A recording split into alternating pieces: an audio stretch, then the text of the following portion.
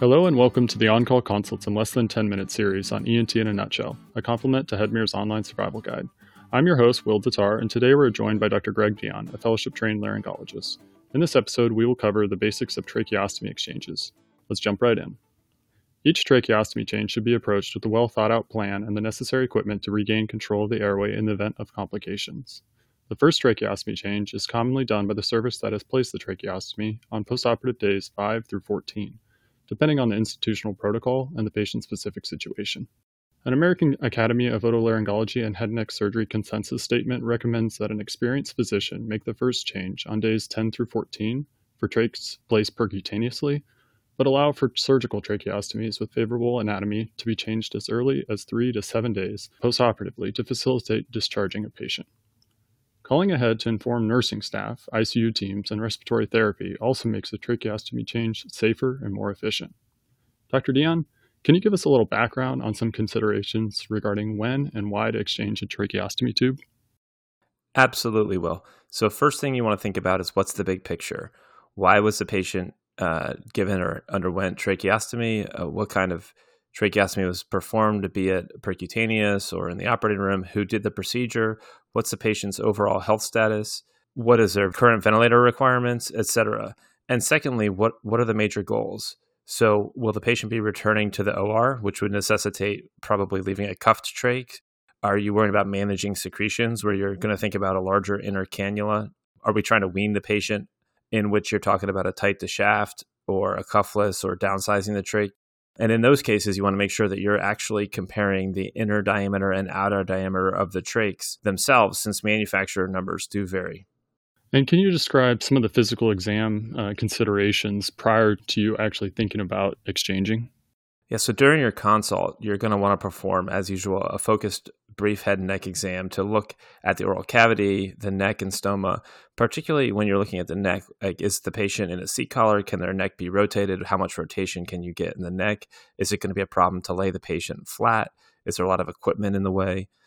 And then, circling back to what we were talking about before, what's their respiratory status? Are they requiring high ventilatory requirements? And all of those things are going to be instrumental for you making your decision to kind of proceed with a tracheostomy change.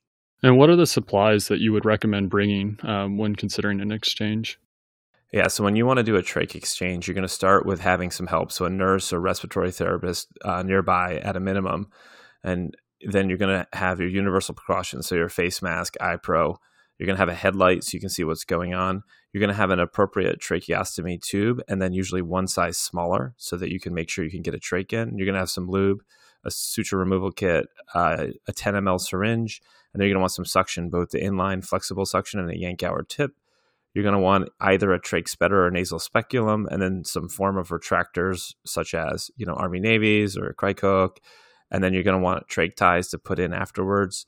And then finally, a flexible endoscope would be ideal for performing a trach change. Okay, and then what are the steps that you actually kind of follow when doing an exchange?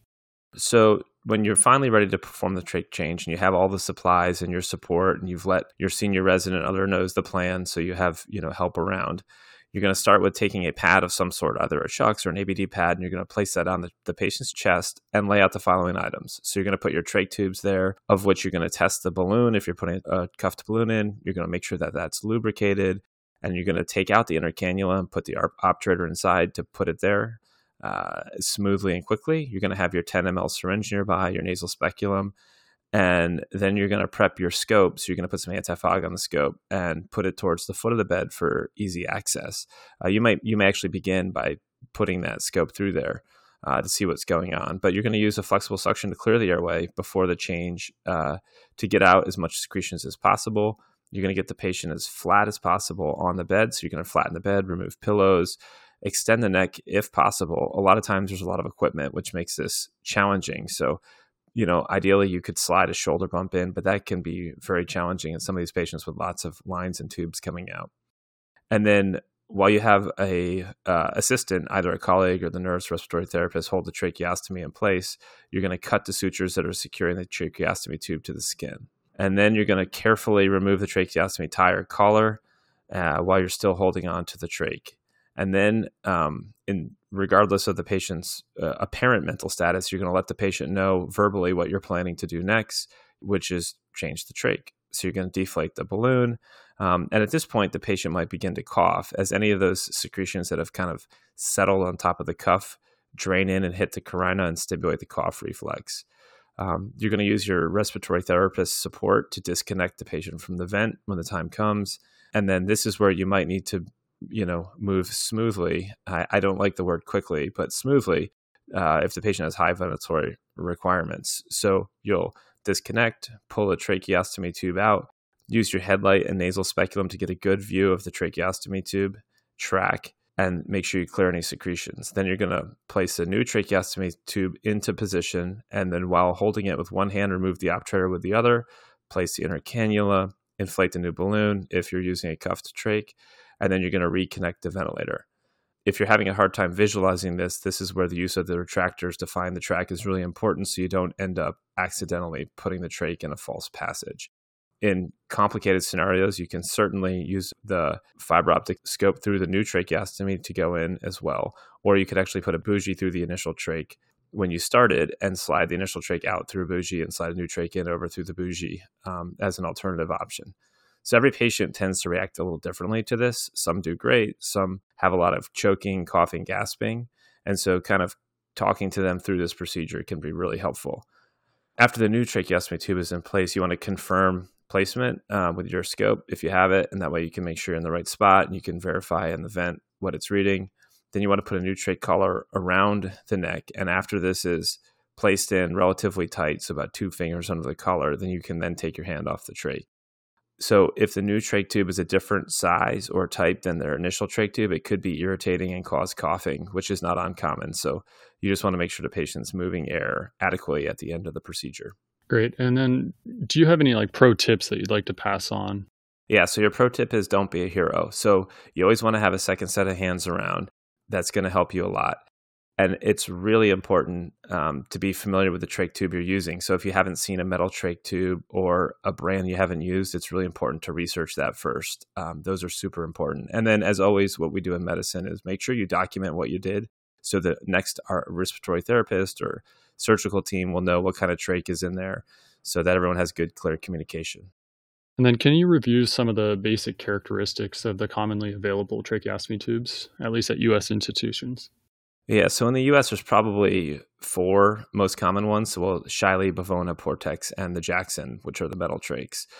There's a lot of options in each, but by and large, Shileys are more rigid. They come in XLT, both proximal and distal, to help, different anatomies. The Bavonas tend to be more flexible. You can get custom length, and a lot of people like them because they tend to cause less irritation.